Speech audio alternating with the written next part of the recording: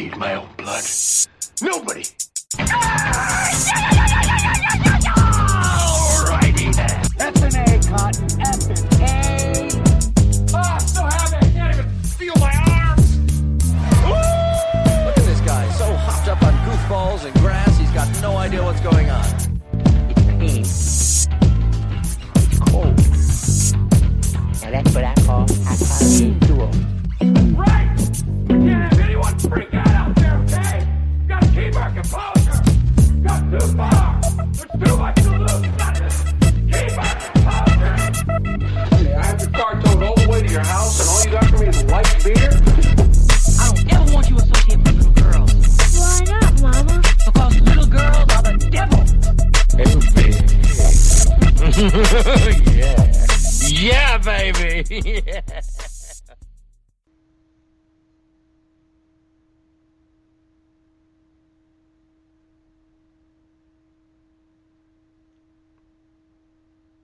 Good evening and welcome to another episode of the Fake Pigskin Pigmatic Fantasy Podcast. I'm your host Asher Curzon, back from a week off. I was in Kansas City where I had some good steak and listened to some good jazz. But happy to be back again. Jeremy is not with us tonight, but in his stead is Justin. How are you doing tonight, Justin? I'm not bad. I was actually born right outside of Kansas City. Were you really? Well, across the border. I was born in Kansas, but right on the border there. Oh, okay. So I've only been there once. This is the first time. So Very flat. It is very flat. Yeah. I can't argue that.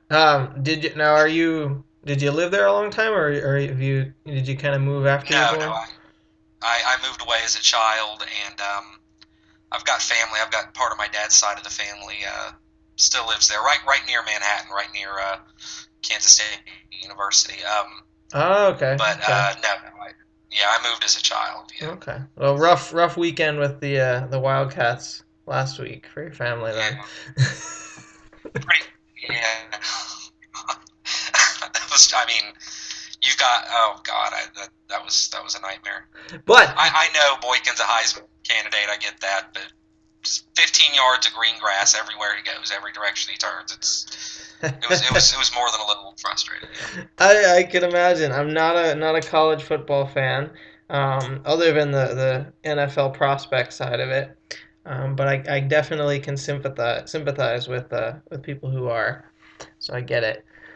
So we'll transition a little bit tonight. We'll keep you guys for a short podcast tonight, probably 30 minutes or so. We're gonna talk a little bit of Dynasty, a little bit of redraft, and definitely do some of the daily fantasy with Justin. So I guess for Dynasty, for me, this past week kind of was a little bit interesting.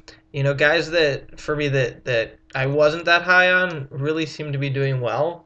Let's talk a little bit. I was not high on Odell Beckham coming out. I liked Jarvis Landry. Ooh, confusing them. Landry better than Odell Beckham, but with the Cruz injury, it really seems like Beckham is the number one receiver. And I know we talked about this, I think the last time we had you on the pod. Do you foresee Cruz coming back and getting that number one spot back, or do you kind of see it as Cruz will be the second fiddle to Odell Beckham? Yeah, I don't see Cruz as much of a factor coming back. When we did our dynasty rankings not long ago, or probably about 2 months ago, I was high on Cruz even after the injury. I had him as a top 30 receiver coming back. But for one, from his side of things, when you look back on his time before his injury, he wasn't really the number one. I don't have his target numbers in front of me, but he wasn't a feared target. He wasn't somebody Eli just peppered with targets or anything like that. I think it's pretty clearly Beckham's going forward. I also don't have his contract details in front of me, but I assume he'll be a Giant, and I think he's their slot guy. I think he's a 60, 65 catch guy, low impact, not great yardage, not great touchdown totals, but it's Beckham's passing game now, yeah. Yeah, I would have to agree. A guy that's kind of been trending trending in the opposite direction of Odell Beckham has been Michael Floyd with the Cardinals. He's kind of been abysmal the last few weeks. What do you take? What's your takeaway from the Carson Palmer injury? And with starting Drew Stanton, and how do you see that affecting those receivers? I guess just for this year, and then maybe do you anticipate Palmer coming back fully healthy next season? I know that's his goal. Well, I guess he has to. The contract he signed about 10 minutes before his injury, they're on the hook for quite a bit for him next year. I think they've got pretty much team options year by year after that. But they're kind of locked into him next year. But as for these receivers, I don't know how much that's going to help. All of a sudden, Bruce Arians' offense is spreading it around. It's using a tight end. It's using a crappy tight end. It's using John Carlson, for God's sake. It's going. The ball's going to everybody, and it seems to be going to everybody ahead of Floyd. No, I didn't buy too heavily on Floyd in Dynasty. It's strange. I loved him as a prospect coming in, but maybe his price was just too high every draft. But I never don't really own any Floyd Dynasty shares. So I'm one of the few that I know of that hasn't been just tearing his hair out over the season he's having. But I don't know how much good Palmer does for him anyway if he does come back. Now, Floyd, you obviously don't want to throw in the towel on Floyd. He's so young. He's 24 years old. All the talent in the world. Very, very gifted guy. Good physical build. Good red zone potential, all that stuff. But I don't think Palmer will be his saving grace next year. I think Floyd might be one of those guys who languishes a little bit until the right quarterback comes along, the right young quarterback comes along, someone with a rapport with him that Palmer doesn't seem to have at this point. Yeah, I think that's fair. I don't see Floyd's impact getting any worse with Stanton. There's been a lot of talk about how much better Carson Palmer's arm strength, and everybody's kind of removed the Cardinals from that Super Bowl contention, talking the NFC, and for me, I guess Carson Palmer was having a good year. I've just never been a huge Carson Palmer guy. Oh yeah, me neither. Oh good, that makes two of us. Yeah. A guy that got a ton of love the last two seasons, but for whatever reason, Lynch is kind of stealing all the thunder in Seattle. Christine Michael rushed for 71 yards on I think 7 carries, just kind of ridiculous amount of yards per carry. But what are you thinking? Are you of the mindset that Lynch is gonna be gone next year? We can finally rejoice, and Christine Michael will be the starting running back in Seattle, or do you kind of see there's a chance that they might re-sign Lynch, and we're all crying this time next year? Well, the common the sentiment right now among everybody is that Lynch is gone. He's got a serious contract issue that's stopping him from coming his current deal. But what people aren't understanding is that running backs do not make any money anymore. Free agent running backs, Marshawn Lynch doesn't have a payday waiting for him in Baltimore or anywhere. If he leaves, he's going somewhere on a 2-year, $6 million type deal, and that could very easily come from Seattle next year. I love Michael, I really do. I caught the fever this past offseason. I bought some shares. I had to cut him in redraft, of course. I've had to cut him over, even in some keeper leagues, I've had to cut him over the course of the season to free up some room. But he's landed back on my roster in a couple of my leagues, and I'm buying up all the dynasty shares I can because of that talent. That said, Lynch is trusted. Turbin is kind of trusted, and at this point, Michael isn't. He doesn't really do anything in the passing game. So if the opportunity is there, Michael enters next season as a running back 1. If Turbin is moved to fullback, or if he's stuck as the third down back for good, and Michael is handed the job, they say, here, you're going to get 270 carries, he's a slam dunk running back 1 next year and beyond. But that's not, I don't think it's quite the guarantee people think that is. That said, the amount of talent this guy shows on film, the amount of the agility he shows and just the cutting and he's just a joy to watch on film. I'm sure you know what I'm talking about. He's a joy to watch on tape. So it's easy to be excited about him. I'm excited about him. I'm holding him. I'm treating him as a running back one going into next year until I see Lynch strike out in free agency and come back. Yeah, which yeah. I don't think will happen. I'm hoping not. I'm hoping Seattle kind of cuts bait. Not because I dislike Lynch for anything like that. I just own more shares of Christine Michael in Dynasty Leagues than I do of Lynch. And I like to see guys that are that talented get a shot. I hate them sitting behind starters, for an excessive period of time, or what feels like an excessive period of time. Yeah. I guess let's talk a little. I always find my way when talking Dynasty into the quagmire that is the St. Louis Rams. What are you making of the newest quarterback change? What are your thoughts on the running back transition? And why do you think they hate Stacy so much?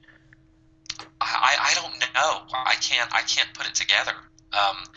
It's not a history thing because, of course, Fisher with Tennessee, he liked to stick with the back. I know he rotated once he had Chris Johnson and Lindale White, but that was kind of a different story, I think. That was a thunder and lightning type package.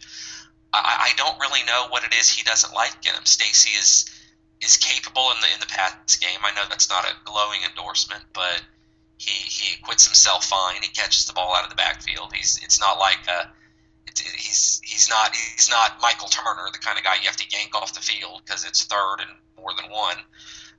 He's solid in the passing game. He's a really good runner. Rotoviz is in love with the guy, and they build an excellent case on his measurables, his college production. I just don't get it. I might be biased because I very vocally disliked Trey Mason this draft season. I own no shares of Trey Mason in Dynasty, none whatsoever. Even after he's kind of taken the job, I still don't really want any. I don't love his prospects going forward. But Fisher seems to, and he seems to like what he sees in Cunningham, and Stacy doesn't have a role, and it's kind of the top running back mystery for me. I just don't get it. I bought very confidently a lot of Zach Stacy in a lot of my leagues, redraft and beyond, and I'm stymied by it. I do not know why he doesn't want Stacy in his game plan. It's strange to me. Yeah, I think it's weird too. I mean, last year watching Stacy's college tape, from Vanderbilt, he's a very solid running back, and I don't get it. And he did really well throughout the course of last season for the Rams, and I didn't understand the Trey Mason pick in the NFL draft, and I don't understand it now. To me, Mason doesn't give you much more than Stacy did, but maybe there's something I'm missing. Apparently. Mason's got good speed. When he's given a hole, and at Auburn, of course, he was given bus-sized holes by that line and that scheme. When he's given a hole, he's got nice, light, quick feet, and he moves through it, and he's a breakaway guy, and so forth. But there's an awful lot more to it than that, And I it's not that I don't think Mason has it. It's just that we never saw it at Auburn because that was such a bizarre scheme. And in the passing game, where young backs make their name and get on the field, Mason's been abysmal. That's why it was so surprising to me that he went from a healthy scratch 4 or 5 weeks in a row to feature back. It's surprising. Yeah. I guess for me the people I feel the sorriest for are the ones that like you said heavily invested in Stacy. I kind of learned my lesson last year with Daryl Richardson and Isaiah Pete and Zach Stacy, and a lot of friends and a lot of co-owners that I play with, and at least didn't quite learn that lesson with Fisher. And it's just unfortunate that it seems to be the same storyline playing out year after year with the team coached by Jeff Fisher.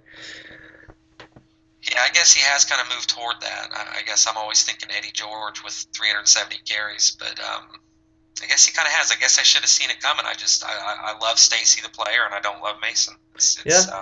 What do you anticipate the Rams are going to do with Stacy? Do you think it's someone they just keep? I mean, they can't continue to keep him as a healthy scratch. Like, the guy has too much talent. He warrants at least shopping him around. I mean, or do you think they keep him indefinitely as a backup because, the cost is so low? Well, I mean, if trades, of course, never happen in the NFL, but there are a lot that make sense, you know. And if this is the role that Fisher has in mind for Stacy, and he's a dirt cheap back who you know, on 18 to 22 teams in the NFL could step in as their starter and churn out 1,200-yard seasons, I don't know why they wouldn't shop him. But so maybe that'll happen. But it's a long offseason, you know. Mason could struggle this coming offseason as much as he did in his rookie offseason. Stacy could do what seems to work for running backs and drop 15 pounds, and suddenly he's a beloved commodity again. It's a long offseason. I'm sure they'll keep him through the offseason. I'm sure that he'll be given a chance to unseat Mason, and given that I don't love Mason, I'd give him 30-40% odds to beat him out next year. But yeah, for fairness sake, to Stacy and to me and everyone else that bought him as their 4th and 5th round pick, if not higher, deal with the guy, you know? Baltimore, somebody that needs a bigger back, somebody that needs stability at running back. Yeah. I think they'll just end up keeping him. That's like you said, these trades don't happen, and nobody's going to give up a lot to get a running back when you can just go and draft one, you know, in the 4th or 5th round. So last question on Dynasty, and then we'll move to the daily and redraft. You know, so kind of in contrast to the mess that is the St. Louis Rams, is a similar mess in Cleveland. But strangely, all 3 running backs are moderately productive, both NFL and fantasy-wise. So what's your take on the Browns for this season and then for long term? Do you see it as West's job to lose? Do you think Crowell is the dark horse? And do you see them keeping Tate after this year? Well, I guess if you put a gun to my head and you say who leads the backfield with touches going forward, I guess I'll say West. They seem to like him. They had such buzz about him this offseason. I think somebody, and I believe it was a Browns assistant coach, compared him to Brian Westbrook, which is a comparison that I didn't get, especially watching him on film. He's kind of a bowling ball type. But, yeah. I don't get that comparison either watching him. Yeah. I guess you give him the majority of the carries going forward, but I prefer Crowell down the road. He's a guy I've compared to Michael quite a bit. They're both excellent athletes. They're a blast to watch when you're a draft prospect guy like I am, and some guys, especially at running back and wide receiver, it seems they pop so much they're a blast to watch, and that's how Crowell was. He had the agility, he had the slide, the ability. You know, when a back can just slide to the side, he can cut to the side while he's moving forward. It's an awesome thing to see, and he's got that. He's got good enough speed. He runs forward, falls forward. I love him going forward. As far as opportunity goes, he's of course blocked, but I don't think they have a role for Ben Tate next year.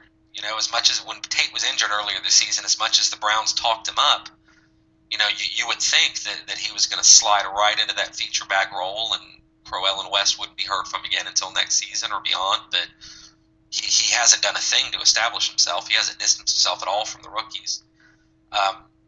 Next year, he's got a $3.7 million cap hit, and they can save almost $3 million of that if they cut Ben Tate loose, which I'm sure they will. They've got a nice 1-2 punch going forward.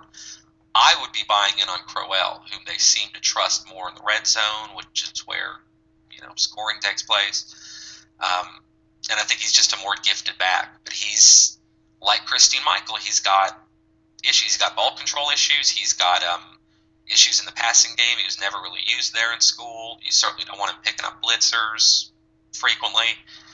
So I think it's a 1-2 thing going forward. But if you're taking a flyer on one or the other, and all things being equal, and their acquisition cost being equal, I would go for Crowell, just the more gifted player.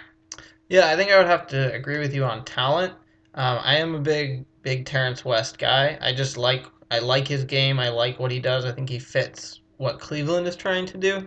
But honestly, it's just been a huge question mark. I mean, before last week, West had the least amount of carries. So it seems to be what's reporting out of their practices is they're going with the weekly hot hand. So I think that's a mess for this year. Yeah. Like you can say it's West going forward, but you could see Tate get 25 carries this week. It seems rather unpredictable. Not just that, but you can see Tate get 25 carries and then get pulled inside the 5, and Crowell takes 2 of the touchdowns. Exactly. Yeah. So I think honestly, if you're looking for like an RB4, RB3 or RB4, any of those 3 guys are probably safe for you to start in your flex spot. Yeah, you can't start any of them, and I wrote on this not long ago. All the talent in the world and stuff, and even some opportunity like Crowell and West, they get the opportunity, but if you wouldn't start the guy, you can't go acquire him. I mean, what good is he going to do for you if you can't start him, if you can't even put him in the flex? No, that is true. So let's transition a little bit from Dynasty. Let's talk the daily and redraft. If you want to give me, why don't you go ahead, if you can, give me some players at each position that you're high on for this week, for week 11. Well, at running back, both FanDuel and DraftKings, of course, the major sites, they have both reacted very strongly to Jeremy Hill's turd that he laid Thursday, and I can't really put the blame on him. That was such a bizarre game with one of the worst quarterback showings we've ever seen, and of course an abandonment of the run game immediately. But both these sites have reacted to that, and Hill he cost you a low end running back 2 salary this week. And it looks like Giovanni Bernard's going to be out at least another week. And Hill cost you nothing. He's $4,500 on DraftKings. He's $6,500 on FanDuel. That's less than the injured Pierre Thomas. It's less than the injured Rashard Jennings. It's less than Ben Tate. It's less than Monty Ball in his return. I think Hill's your play. I think he's probably the best bet of all DFS players to provide the value that actually wins you a week. I mean, he's got 25 points kind of written all over him. I am dipping back into the LaShawn McCoy pool after last week, which was a nightmare. Green Bay, Philadelphia, of course, plays Green Bay this week. Philadelphia is starting the immortal Sanchez, and the Packers have excellent cover corners, so I think this is going to be a run-oriented game. And I think the volume will be there. And if you give volume to a guy like McCoy, if you give him 18 rushes and 4 little dump-off passes, and you've got a kind of soft front 7 like the Packers have, I think that volume turns into something. And McCoy is coming cheaper than he should be. He's on the very, very low end of the running back 1 pool in both of these leagues. He's my choice out of those guys. That's, of course, if you're not going to go nuts and spend the highest possible salary on Forte. Forte costs so much more than everybody on DraftKings that you can't even touch him this week. So if you're not going with one of those guys, then you go 8 to 10 spots down and you grab McCoy. Okay. How about wide receivers?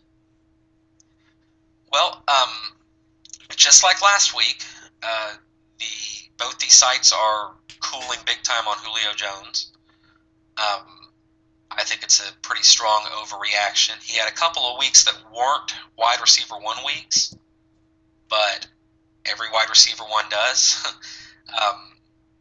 Jordy Nelson got completely shut down by Keenan Lewis a few weeks ago, but it does not make him a lesser receiver at all.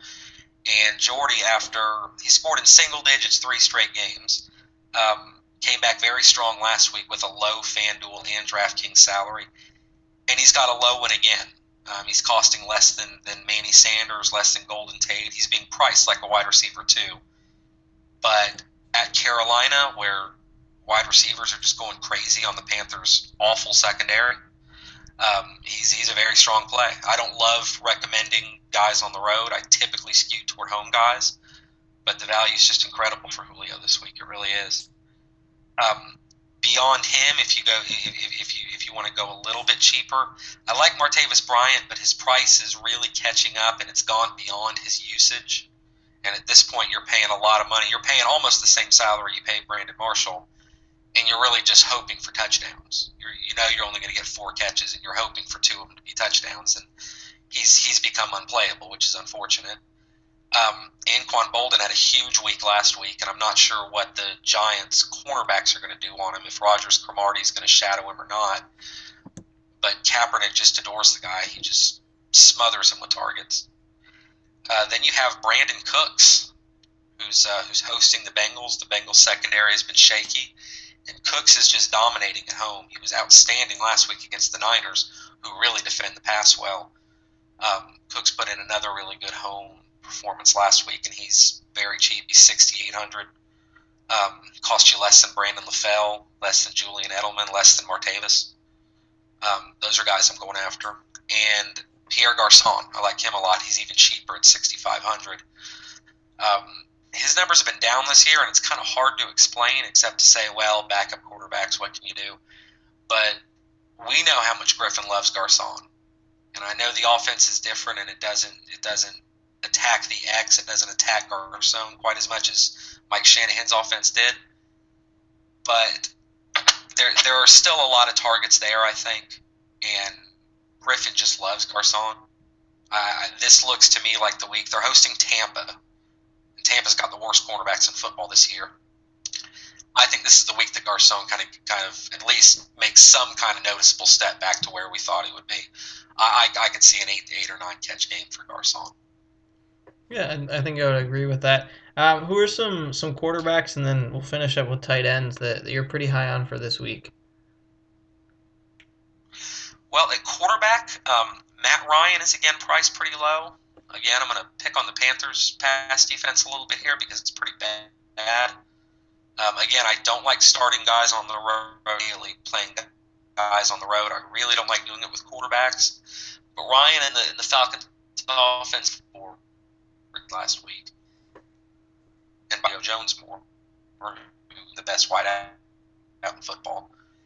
And as long as that, so that makes for an excellent stack to stack a pretty cheap, way too cheap Julio.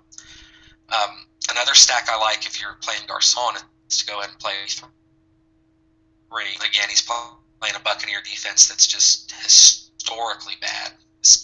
Griffin's not running much, but he doesn't get credit for the prolific passing that he did as a rookie. It didn't really light you on fire that often, but it was so efficient. And then even last year when they were in garbage time mode so much, he threw for some really good numbers, and he can again with that arm and Jay Gruden's offense. Against the Bucs, this could easily be a 300-yard, 2 or 3 touchdown type of day, and he's extremely cheap. Griffin costs you less than Andy Dalton, less than Cam, less than Cutler. He's a great value there. If you're looking for someone even cheaper, I don't like Sanchez's chance to repeat. I certainly don't like Josh McCown's. But if you're looking to go a little cheaper, and as a Steeler fan, it's awful to say this. It is. It curls up in my stomach for me to say this, but Mettenberger has a really nice matchup. For one, he's got talent at the receiver position. He's not really able to utilize it yet, but against our cornerbacks, against the Steelers cornerbacks, it's not that difficult. I think this could be the breakout week for Justin Hunter. Even though I'm pretty close to being done with Justin Hunter, I think this could be a breakout week for him to catch a long one or two. And Mettenberg, he costs $6,000. He costs the same as Ryan Mallett. Excuse me. He costs less than his third stringer, Charlie Whitehurst. He's got such a low salary. He's not a bad choice. If you're one to just load up at the more important positions, Mettenberger's not a bad flyer. Interesting. So you said that Andy Dalton costs more than RG3. Is that a mistake, or are we expecting a bounce back on the road, in New Orleans for Andy Dalton? Well, I assume that the pricing comes from the fact that he's playing the Saints. And generally, yes, the Saints' defense is one you can target. And Dalton is coming off of prior to last week's, of course, you just completely fell apart. Prior to that, he posted 21 and 16 points back-to-back. Like I said, popular opinion is that the Saints have a very targetable secondary, but that's not entirely true. And especially when they're at home, the Saints are just a completely different team in Superdome. And you've got a quarterback, you've got Dalton with no confidence at all. I guess that's their reasoning for pricing the way they do. On FanDuel, yeah, he's sitting at 7,900. He's more expensive than Cam, more than Matt Ryan, Eli, Kaepernick, RG3. Over here on Draft, they're not quite as impressed, I guess. Yeah, he's down there in the Ryan Mallett, Drew Stanton range. So DraftKings is kind of making more sense, I'd say, on Dalton. But if you're playing FanDuel, that's obviously a trap you can't fall into, and their quarterback pricing is definitely rough this week. Yeah, I agree. So just to kind of finish everything up, are there any tight ends that people can save on this week? Tight end is really just stymieing me in DFS this year. I mean, it's stymieing me everywhere because tight end has been rough this year. Between the top 10 guys that have been injured, Pitta, who I owned in pretty much every league. Vernon Davis has missed a bunch of the year for a lot of guys. Jordan Cameron, everyone paid top 5 tight end money for Jordan Cameron. He's fallen apart. Zach Ertz was supposed to explode and hasn't. Ladarius Green was everybody's favorite 10th round pick, and he's done nothing. Tight end is hard week to week. Here it really is. I mean, you've got your super safe bets, Gronkowski and Graham. The weeks that these sites don't go nuts on Julius Thomas, he's always a good play. When he's the 3rd to 5th price tight end, he's always a strong play. It looks like his targets are climbing back up again. But beyond a few guys, it really is a dice roll every week. You got to play the matchups. You've got to see who's struggling at linebacker and strong safety, who's having a hard time corralling tight ends. Mikel Rivera, that's a guy I've come to like the last couple of weeks. But his salary, it's at 5,800 now. It's pretty much interchangeable with Travis Kelce. You can't. His price tag is caught up with his decent production. You can't play him as a streamer in a tournament that nobody else is going to play anymore. So his value's kind of shot. I love Kelce this week. The Seahawks are just being torn apart by safeties. I don't believe Cam Chancellor is going to play. By tight ends, excuse me. I don't believe Cam Chancellor is going to play, and that hurts him even worse. And Kelce saw, if I'm not mistaken, he saw his biggest snap count, his largest snap count of the season this past week. So things might really be turning around for him as far as getting more opportunities. This could be that first really big week he has, I think, since the New England game. This could be that first 7 for 90 and 2 touchdown game that we've all been waiting for. If you're going dirt cheap, I'm not going to tell you. I'm going to backpat a little bit here and say that I did suggest that people go after Jared Cook for next to nothing last week, and of course he posted his only decent season or his only decent week of the year. Beyond that, if you're going dirt cheap, I'm not going to tell you to go after Jared Cook anymore. I promise you that. I'm as out on him as everybody else. But Jordan Reed costs you nothing. Jordan Reed cost 5,200 this week. The same as Tim Wright, less than the same as Anthony Fasano. That's just absurd. Just like Garcon, that's another guy that Griffin loved last year, really did. And in his 4 games back from injury, Reed has caught 8, 5, 7, and then 1 pass last week. Or last game, I'm sorry, they were off last week. Last game, Reed only caught 1 pass, and that's kept his salary nice and low. But he's got a really high floor. If you're in a cash game, if you're in your 50-50s and you're needing a high floor and a high ceiling, Reed is there, and he's there dirt cheap. And then just like every week, I'm going to suggest Zach Ertz because I think his talent level is through the roof, and he's even cheaper than Reed. He's only $5,100 on FanDuel. DraftKings, he's fallen there as well, not quite as much, but he can still be had quite cheaply there. I think the breakthrough's coming. It may not be this season. If Mark Sanchez has that connection to Brent Selleck that we saw the other night, then maybe this just isn't Ertz's year. But he's always a nice flyer to take if you want a dirt cheap tight end and you want to load up elsewhere. It can do a lot worse. Yeah, I like those 2 guys. I like Ertz and I definitely like Reed coming off a bye with hopefully a healthy Griffin. So, well, thanks for joining tonight, Justin. You want to tell our many listeners where they can find what you're writing and where they can find you on Twitter? Sure. On Twitter, I'm at Justin Howe, Howe, Justin Howe FF, as in fantasy football. For Fake Pigskin, I write the weekly waiver wire article. I write a bi-weekly Dynasty article, and Mitch Janke and I crank out the DFS picks and fades every week, and you'll be able to see that first thing tomorrow morning. Very cool. As always, I'm Asher Curzon. You can find me on Twitter at RealABC. And next week, look forward to Jeremy. Jeremy being back with us. You guys have a good night.